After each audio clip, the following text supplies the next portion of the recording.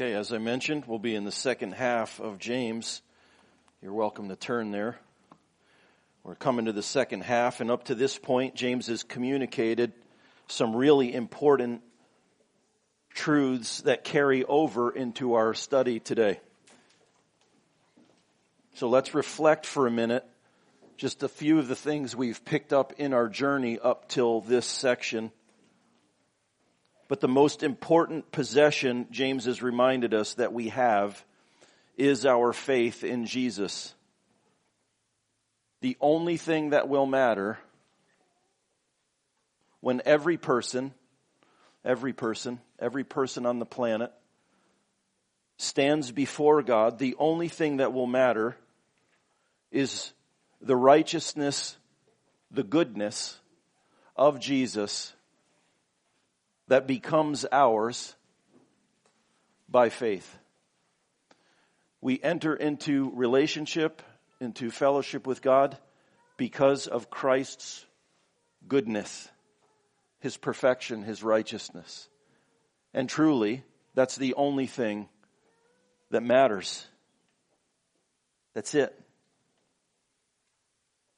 In the meantime, James says the various struggles, the trials that we are surrounded by produce a steadfastness in this faith that is our most important possession. You with me?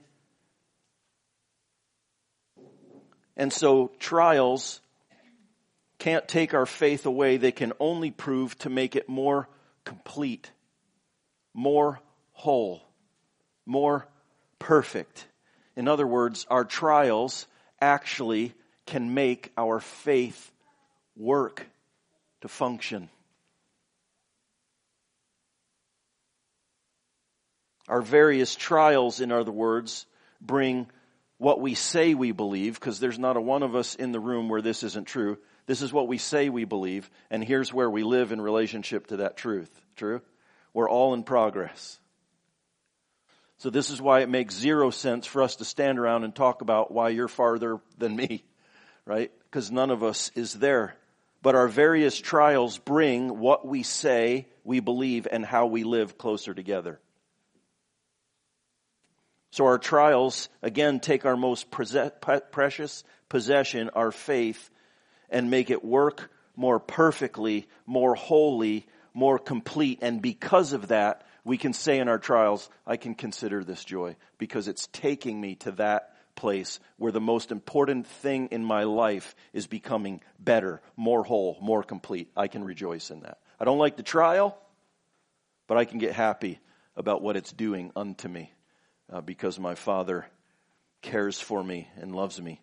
I've said this before. This is a helpful visual. Somebody said it to me once, that God takes our trials by the back of the neck and He pushes it down in front of us and says, you will serve my son. You will serve my daughter. God, in His ultimate power, takes our trials and makes them do good unto us. We can take joy in that, yeah? That's what James is saying. And one of the things I appreciated about Ian's teaching last week was his clarity in getting past the obvious command, which was don't show partiality, to why we should be impartial. He did a really good job with this. It's easy to see the command without understanding the motivation. But this was impressed upon me. Works need to be rooted in faith in order to please God. So our faith needs to have works. But I thought Ian's message was really helpful in reminding us that if our works aren't rooted in faith, it's not about works alone. This is the point James is making. But our works also need to be rooted in faith in order to please God. Without faith, it is impossible to please the Lord. So not only does our faith work, but our works need to have faith. And so in getting past the command to the motivation, I felt like we were able, Ian led us to get to the heart of James's teaching. And so while James simply could have said be impartial, he used a lot of different words to help us come to these conclusions. He wanted us to know why we should be impartial. In other words, James ties the action of being impartial to the faith of believing what is true about God. We are all right? Being impartial is not just a behavior we do because we're Christians. Being impartial is something we do because it's the very thing that rescued us. That God was impartial towards us. So being impartial is not just behavior, it is an act of faith. We believe that God was impartial to us, therefore we can be impartial. We are impartial because by faith we see that the Lord of glory was impartial towards us. Faith works. And works are done in faith. 3 key verses that he laid down for us that really drove this home for me. And again, this flows into our passage today. The first one was, hold to the faith in our Lord Jesus Christ, the Lord of glory. He is the glorious one. He chose us, the spiritually bankrupt, the spiritually poor. He came to us. That is ultimate impartiality. The second verse was, has not God chosen those who are poor in spirit in the world to be rich in faith and heirs of the kingdom which he has promised to those who love him? In other words, James is saying that our faith works out in the way we engage people. In other words, because by faith we believe that we're rich heirs and we have all we need, we don't look to people as resources to use them. The only way to not use people as resources is to believe I have all I need and I actually have something to offer you. And this is James when he said, you become judges with evil intentions. Well, the only way to get rid of that is to realize that we're rich and we have it in inheritance, true? We believe that by faith, and because of that we can act in faith. And then last, mercy triumphs over judgment. God's mercy for us has triumphed over judgment. The judgment that was belonging to us, God's mercy triumphs over it. So now may we let the mercy we have received become the mercy that we give. Man, we hear this all the time, and it's not just the church that says it. People in the world would say, you can't give away what you don't have. If you haven't received mercy, you have a hard time giving away mercy. We of all people are the greatest recipients of impartial mercy, true? And so we ought to be able to give great mercy. Our faith, hear this, our faith guarantees that our mercy will triumph over our judgment. And if we're having difficulty with judging, it's not, I got to stop judging. If we're having difficulty with judging people, it's because we've forgotten that we've received mercy. Yeah? And so the goal is not, I gotta stop being such a jerk. I gotta stop. No, the goal is to say, I have been the recipient of great mercy. And then our faith, our belief unto action that we are the recipients from the Lord of glory of this great mercy, our faith guarantees that our mercy will triumph over our judgment.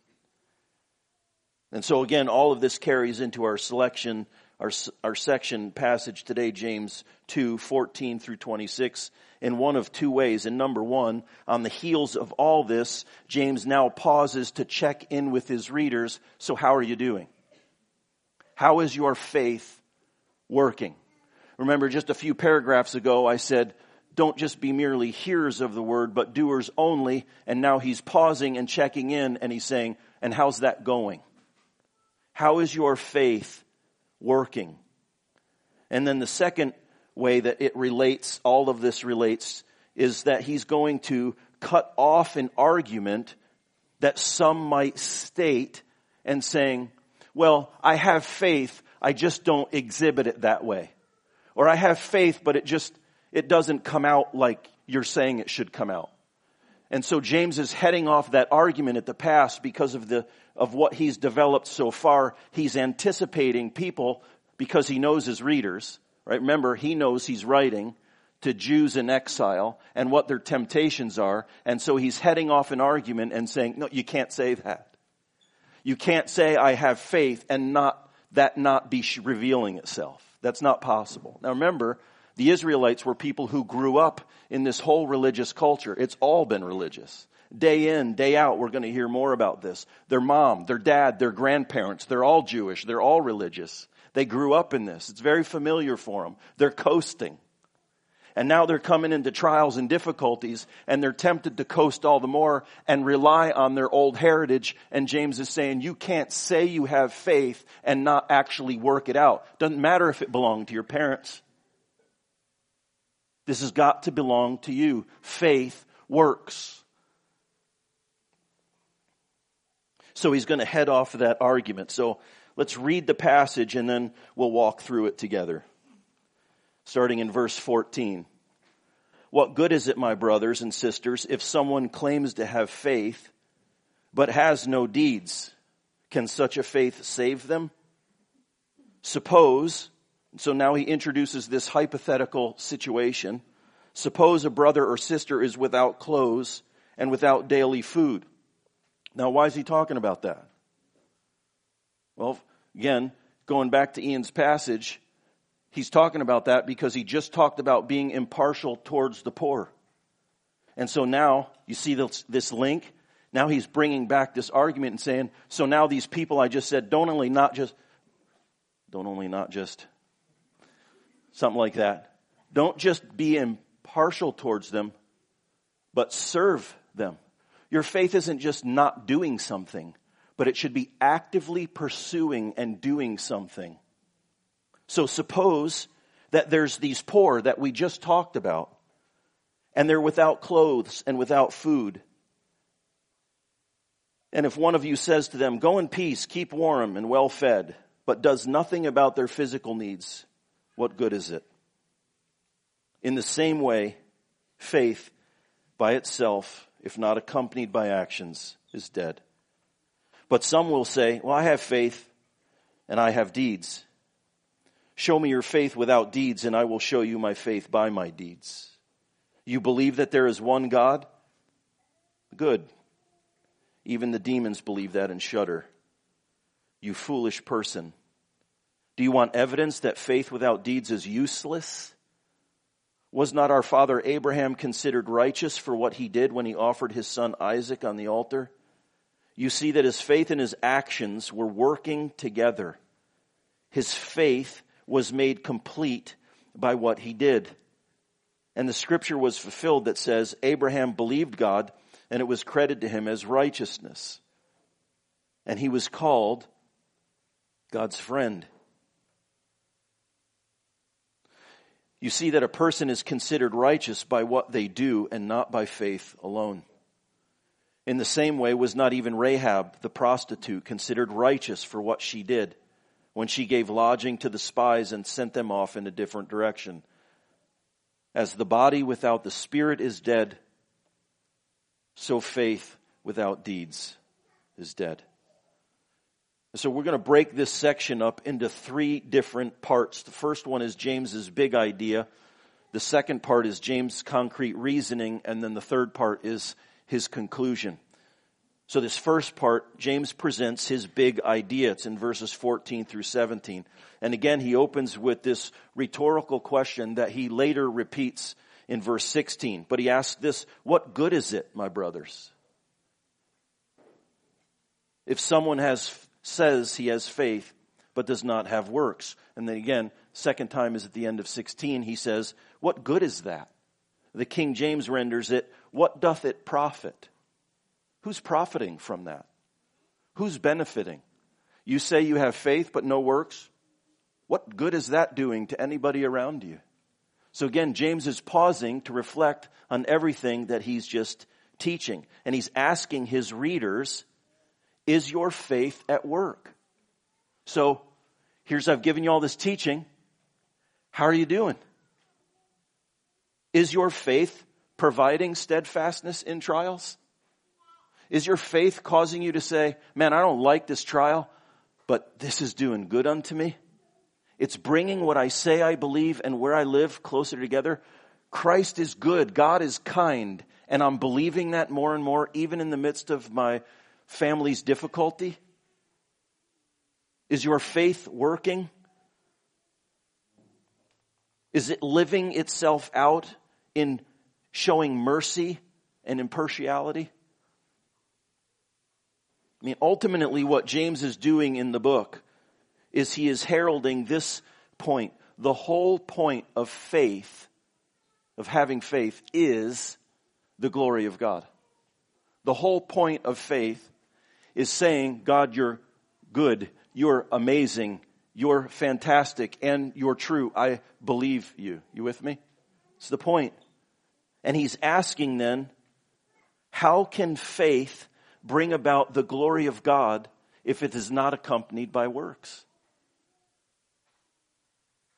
So this is James's point. This is his big idea. What does faith do if it doesn't produce good works? It's a profit.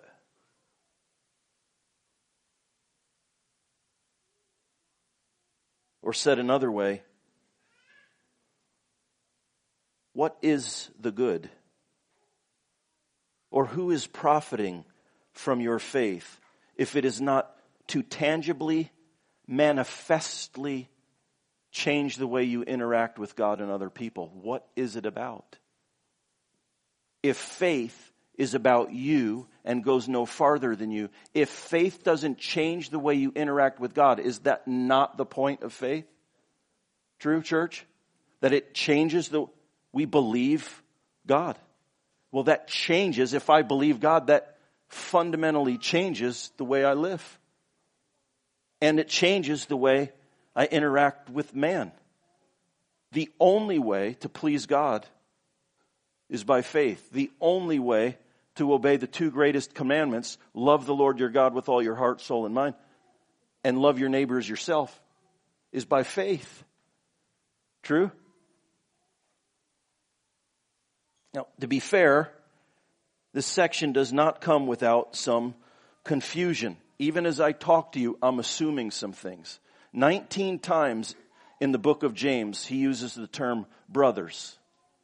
19 times, 5 chapters, over and over. Why is he doing that? Because he's teaching often of an assumption. And that's what I'm doing here. I'm teaching off of this assumption that James is talking to people who are followers of Christ. They are believers. He's assumed there's justification by faith. Now he's dissecting, and what does it mean to have faith?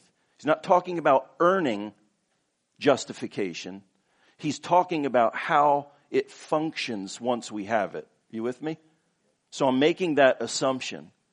But again, this section of James's letter doesn't come without confusion. Even the great reformer Martin Luther had his troubles with this book.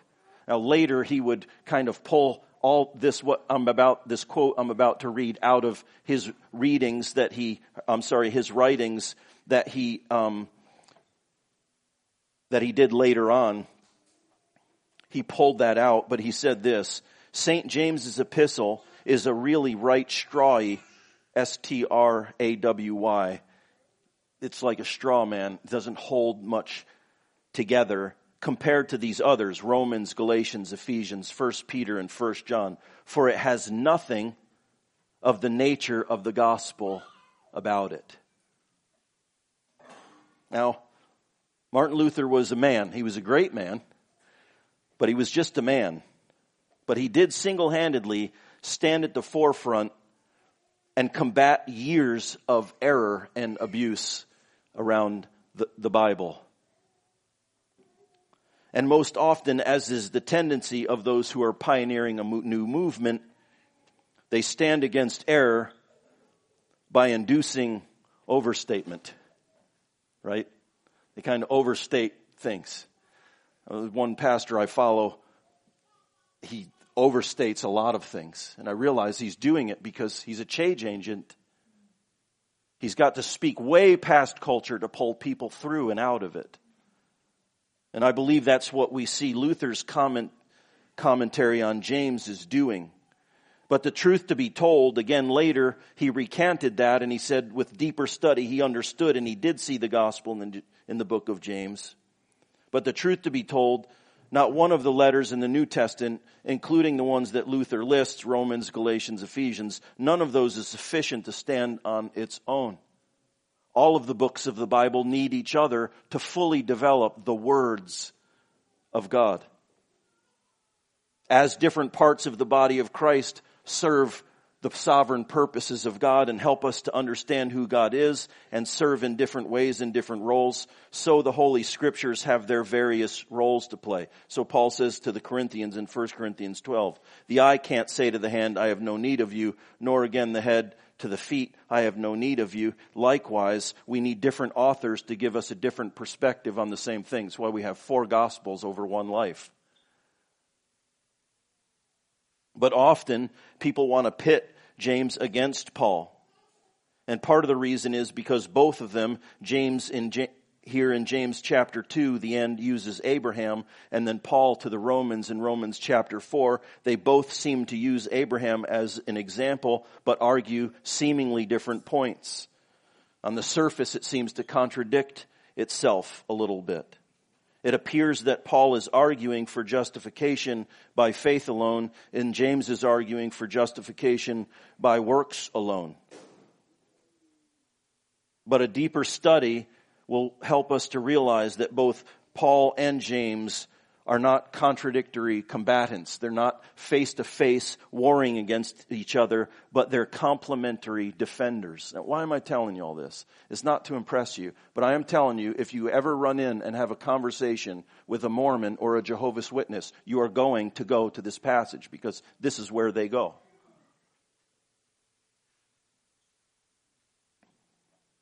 By the way, if you have a conversation with someone who is a staunch Catholic, this is where they're going to go. And you need to understand what James and Paul are saying. And also understand that if they trip you up a little bit and you don't know enough, it ought to just send you back. The answers are in here. You just have to go find them. And we don't have time. Remember, this year we're kind of skipping over things, as we've said before, and we're getting bigger pictures, which is what we're doing here. But a deeper understanding, you absolutely see the gospel, the clear gospel, in the book of James. But again, Paul and James are complementary defenders. One teacher likened Paul and James not standing face to face, but standing back to back, defending and contending against differing enemies. So Paul is defending the faith in Christ alone against legalism and works righteousness, while James is defending the faith in Christ alone against licentiousness and easy believism. They're both contending for the gospel. But both Paul and James are arguing for a faith that works.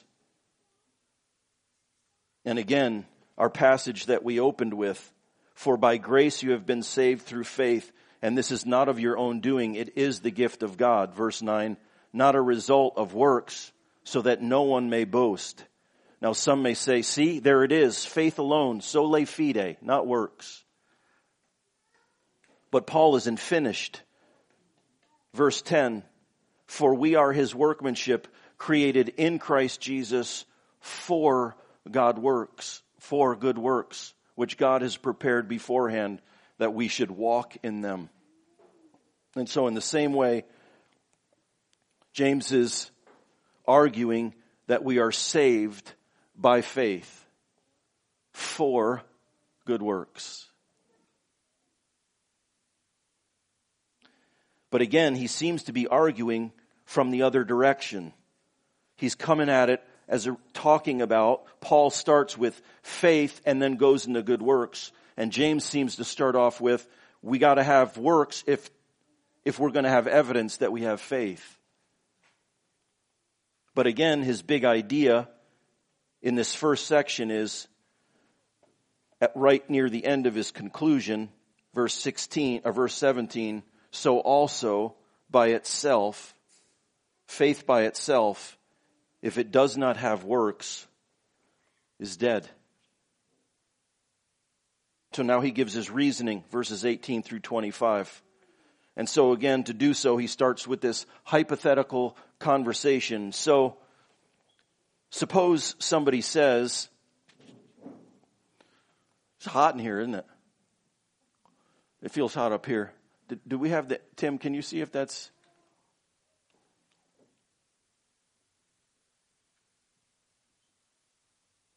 Man, I'm in short sleeves and I'm like, either I got to calm down or it's getting toasty.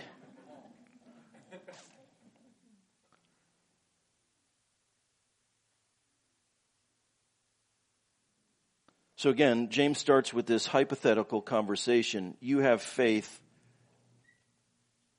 If someone says he has faith but does not have any works,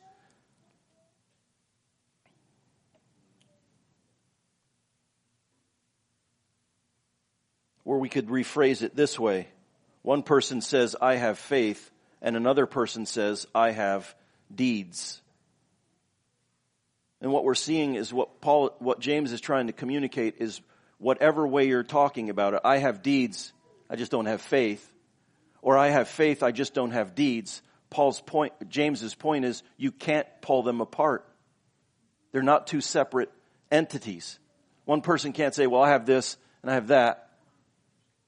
True faith has deeds. It's James's point.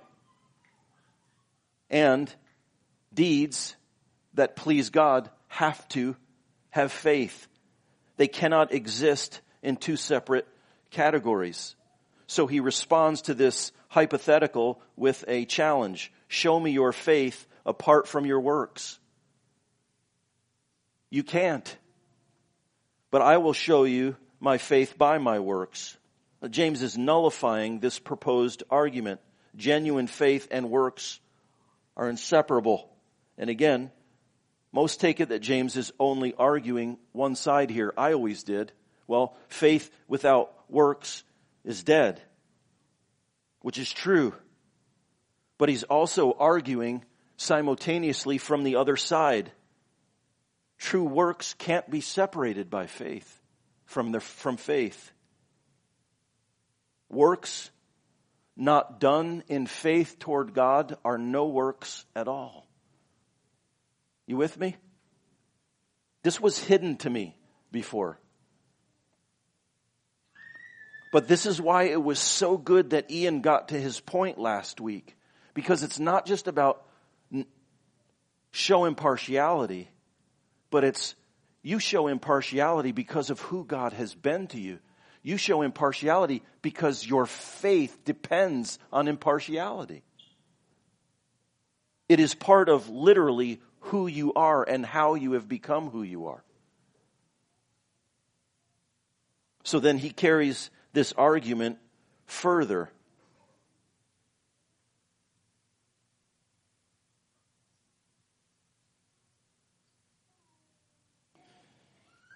Verse 19. You believe that God is one? Now here he is quoting from the Jewish Shema. The word Shema means hear. This is a prayer spoken daily for generations by Jewish people, twice. Once in the morning, they pray the Shema, and then once at night before they go to bed, they pray the Shema, and then on the Sabbath, every Friday night, as they get ready to celebrate Sabbath, during their Sabbath celebration, they pray the Shema again. So it goes like this. Hear, O Israel, the Lord is God and the Lord is one. James knows he's talking to his Jewish audience and he quotes the Shema. Now, church, hear this. He's talking to a group of religious people who are praying twice a day plus Fridays. They wake up, they go to bed with this prayer, and he's saying, you pray this prayer?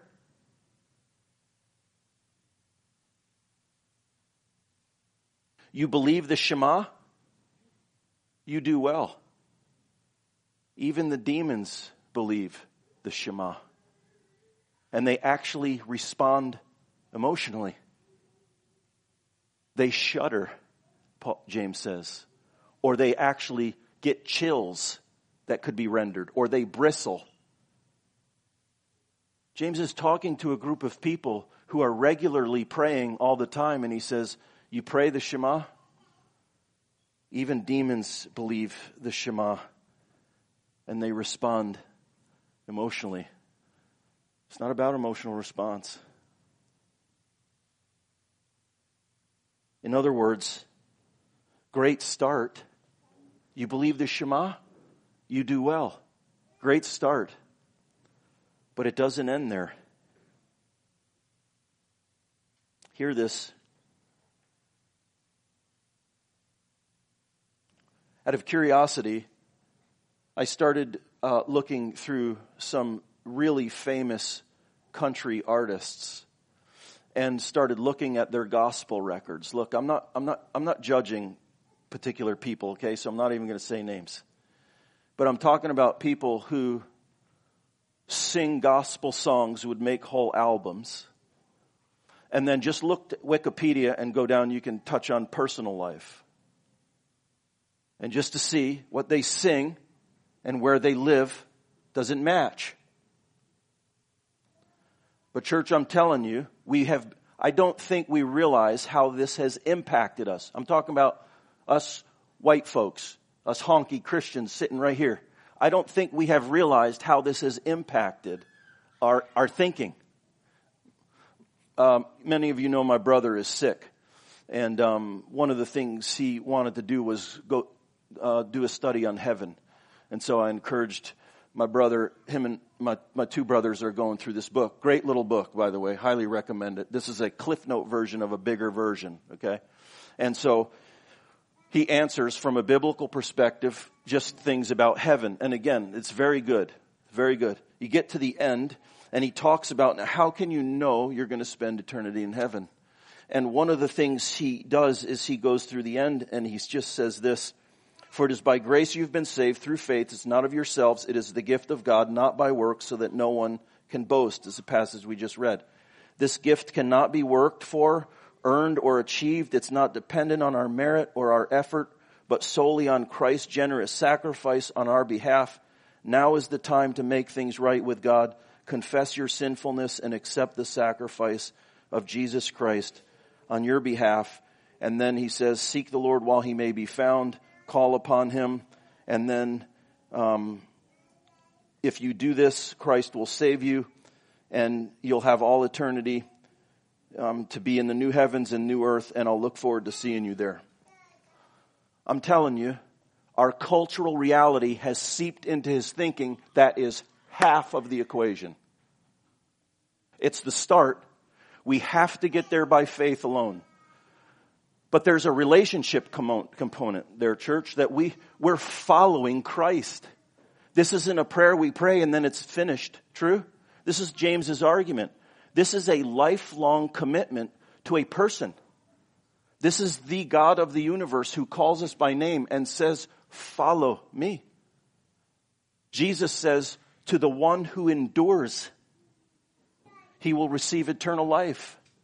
What's he saying? He's saying this is a relationship. It is a commitment for the rest of your life. And I think we fail to call people to that reality. This is by faith alone in Christ and all that he did on your behalf. And you agree and you say, I believe that. And then you need to know enough to know that this costs. Christ says, if anyone wants to follow me, if he wants to come after me, he must put down his life, pick up his cross, and follow me. Church, this is far more than a prayer uttered. This is what James's point is. You believe the Shema, you do well. But this is a relational commitment to the God of the universe. Lord, you're good, you're kind, and I see all that you've done for me, and I am willing to give you the rest of my entire life. That's the invitation. And I'm going to follow you. And I'm going to keep following you. We don't have time to go into all of it, but I just want to be clear about this. It is also not up to us to keep or maintain our salvation. It's not what I'm talking about. Okay? I'm not talking about us keeping this thing going. God did the work. Now it's up to us and we generate our own. I'm not talking about that. But what James is arguing is that there is a relational commitment that when we have received such great mercy, that this is something that we need to know and people need to know when they're signing up. This is a lifelong marriage covenant commitment. It's like committing to a marriage. I'm not divorcing.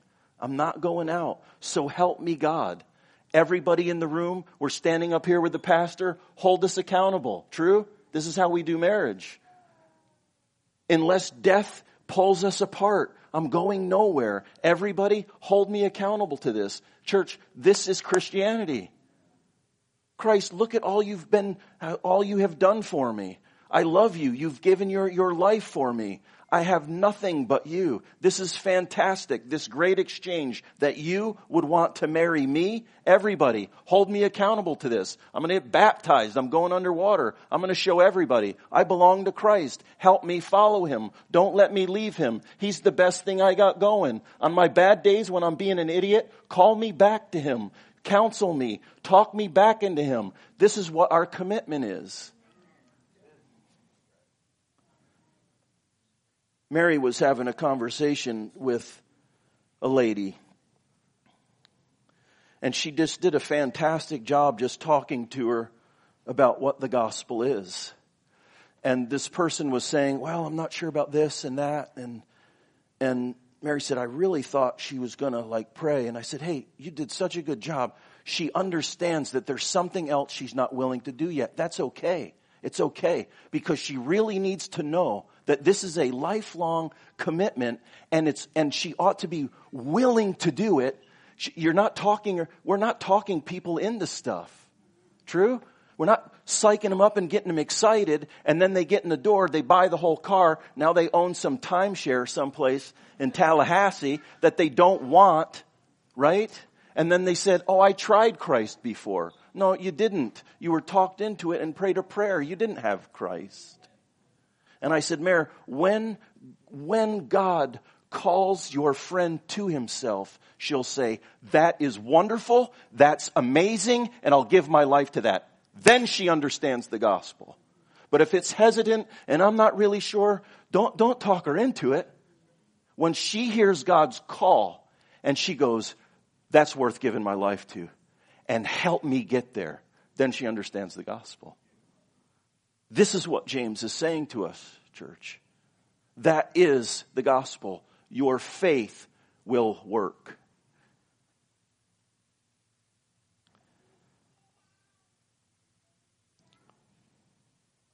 James is arguing for more. So we just read, you believe the Shema, even the demons believe.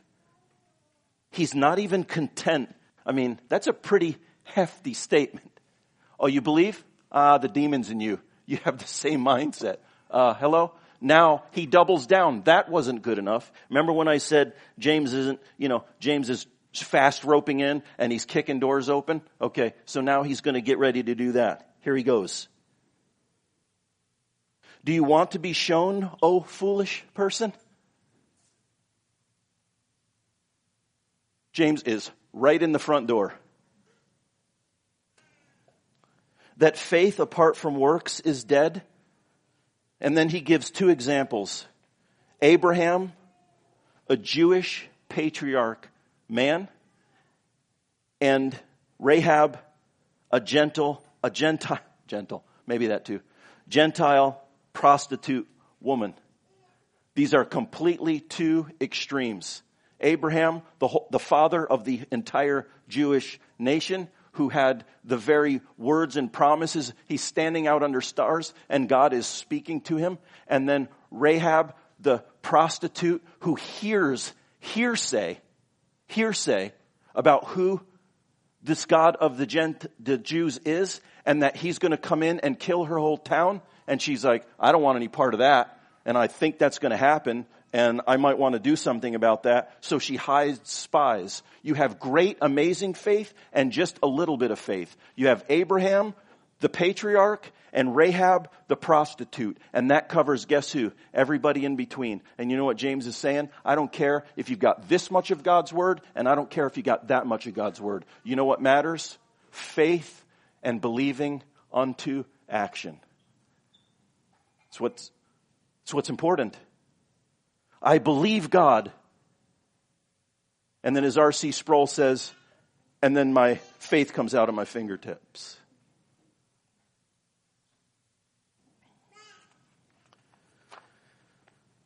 Look at verse 23 of chapter 2.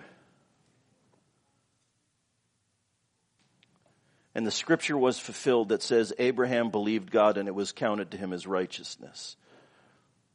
Here's James's point. How do we know that Abraham believed God? Because he said so? Because he prayed the Shema twice a day? How do we know that Abraham believed God? Because he was willing to do whatever it took. Because he acted. How do we know that Rahab believed God? Because she hid the spies. James is saying, you say you have faith? How do I know? This is why he uses these two people. We know Abraham believed God because he acted in faith. Abraham was not justified by the works. Abraham was justified because he believed unto action. And we know he believed because of the action. Faith was combining with his works. Verse 22. You see that faith was active along with his works. And faith was completed by his works. This word completed is the same word we used in 1:4. Remember that? It's teleos. It means a completely integrated life. A life where actions are consistent with stated values and beliefs. It's, I say this, and I believe this, and I live here, and teleos is a completed life. And what James is saying is Abraham's life was completed. What he said he believed and what he did were completed. He's not saying that his works justified him. He's saying that his faith was completed. I'm trying. You with me? It's this James 1 thing. Your faith will be made perfect through trials. This is what Abraham happened. His faith was completed. It was made whole. His life, because he put his son on the altar, it matched his faith. It said, that's true. His faith is true. The same was true with Rahab. And so Paul says again in Galatians 5:6, this is an amazing passage. You should read the whole thing, the whole chapter. But Paul says this, for in Christ Jesus, neither circumcision or uncircumcision, neither Abraham nor Rahab, his people who were circumcised, her people who were uncircumcised, Jew, Gentile, Paul says, neither circumcision nor uncircumcision count for anything, but only what? Faith working through love. What? Faith. If this is in your notes, write circle faith and then put object. This is our object, is our faith. Working is the action. Love is the motivation. That's exactly what James is saying. The only thing that matters is faith working through love. So here's James's conclusion, verse 26. For as the body apart from the spirit is dead, so also faith apart from works is dead. If you try to pull good works out of faith, it is the same exact thing as pulling the spirit from the body. It dies. You can't have a body without the spirit. You can't have faith without good works. You pull those two things apart, one of them's dead. That's his point. So where does that leave us with application? One of my concerns, and I was talking with one of my sons about this, was how do I teach this passage without sending people off into a spiral? I don't know if I'm saved. What if I'm not saved? I'm not sure I'm saved. We had this conversation before I left for Georgia. Because that's not the goal here. Watching a series of videos by John Piper called The Preaching Class. And one of the things he says in that preaching class is this: preaching is designed by God to keep people on the way, to help them get home to heaven. My heart resonated with this. He says, pastors are an instrument week after week to help people stay out of hell and get to heaven. Then he says, now you may say, what kind of view of eternal security is that? Then he says this: it is a view that says the only faith that brings a person home to heaven is the faith that bears the fruit of obedience and love. That's helpful to me. My job, my role in our church is to help us stay out of hell and get to heaven, to have a relationship with God, to draw near to Him, to know what it actually means to have faith. It's part of my job. Your job is to continue to go, God's been good to me. He's been merciful to me. He's kind to me. Whatever it takes, help me get there. Help me to get from here to there. I'm in. I've been in. Help me to get there. So let me help you for a minute. Because if you get stuck, like I typically have done, man, I'm not even sure I'm a believer. I don't even know. And then I just get stuck there, and it's ambiguous, and I don't know how to quantify that. And man, if I look back over my life and try to figure that out, I'm telling you, that's a red hot mess. You look backwards and try to, better. Did I pull this off? How am I? Right? True?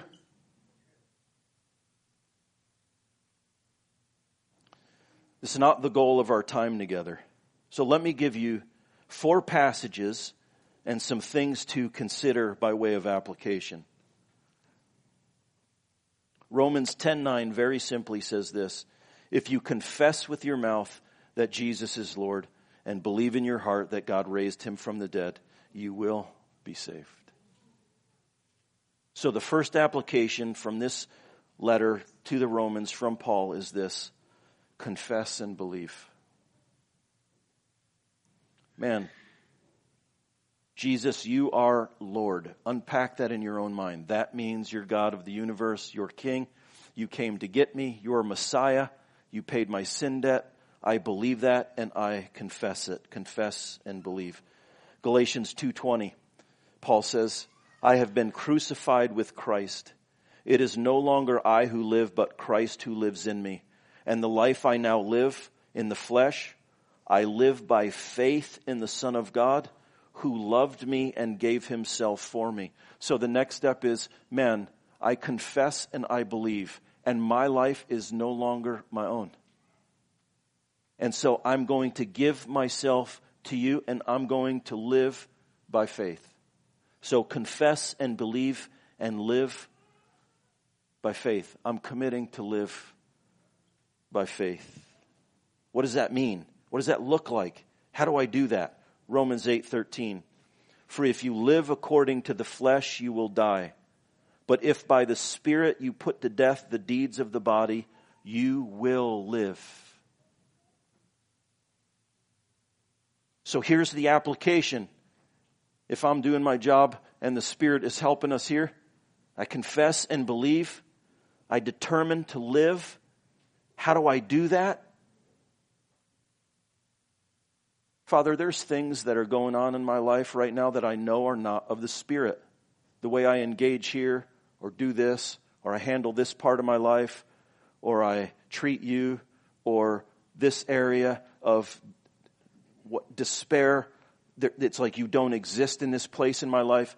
Every one of us has one of these places in our minds that if the evil one or our flesh wants to take us for a ride, we don't even know which end is up in our spiritual lives. True? We all have one of those places.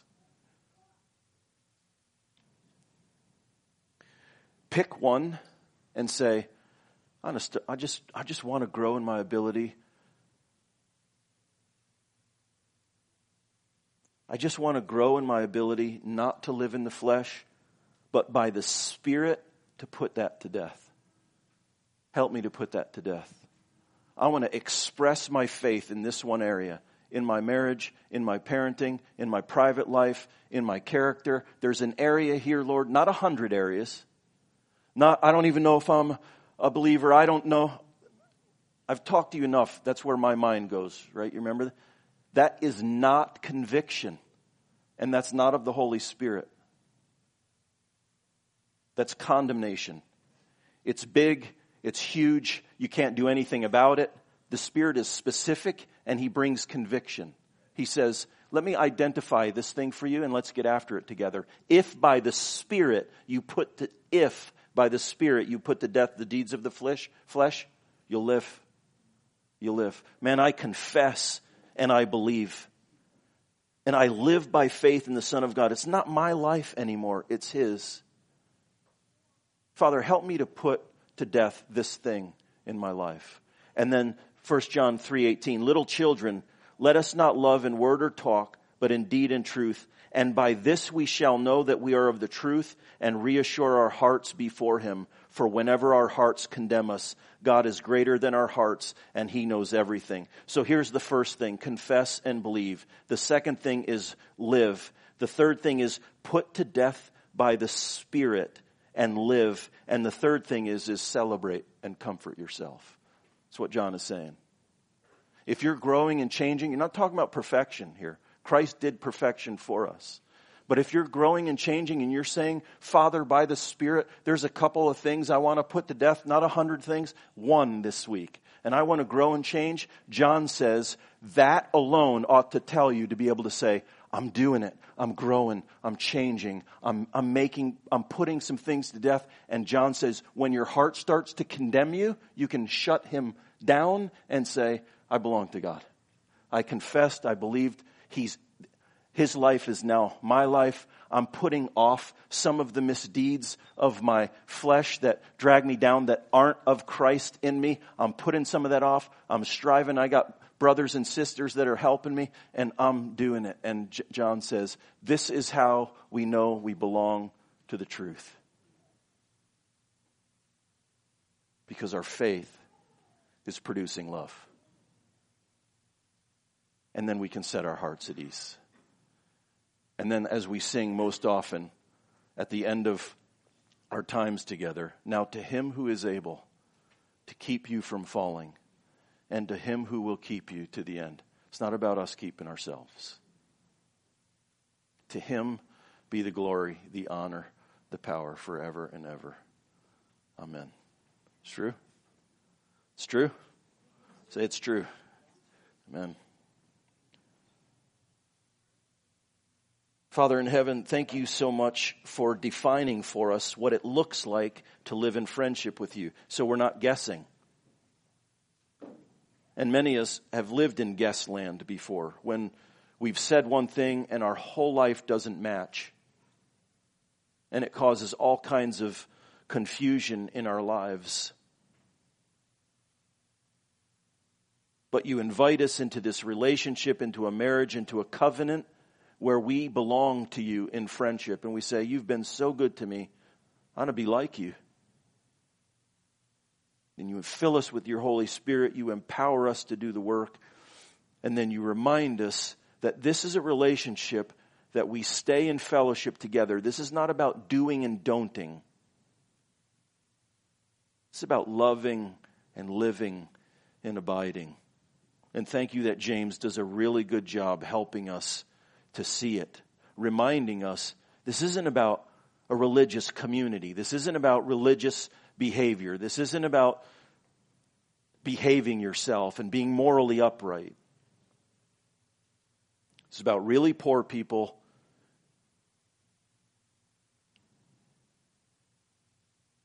needing the rich grace of your love, Father. That's us. So help us as we confess and we believe. And Lord, inspire us to pick Give us wisdom to know the things that we can work on together with you, and then we can consider it joy because you're making our faith more whole, and we can rejoice and rest in the finished work of Christ on our behalf. Keep moving forward in you by the power of your Spirit. Thank you for your word and your help in all of these things. And they belong to us in Christ. So we pray in his name. Jesus, amen.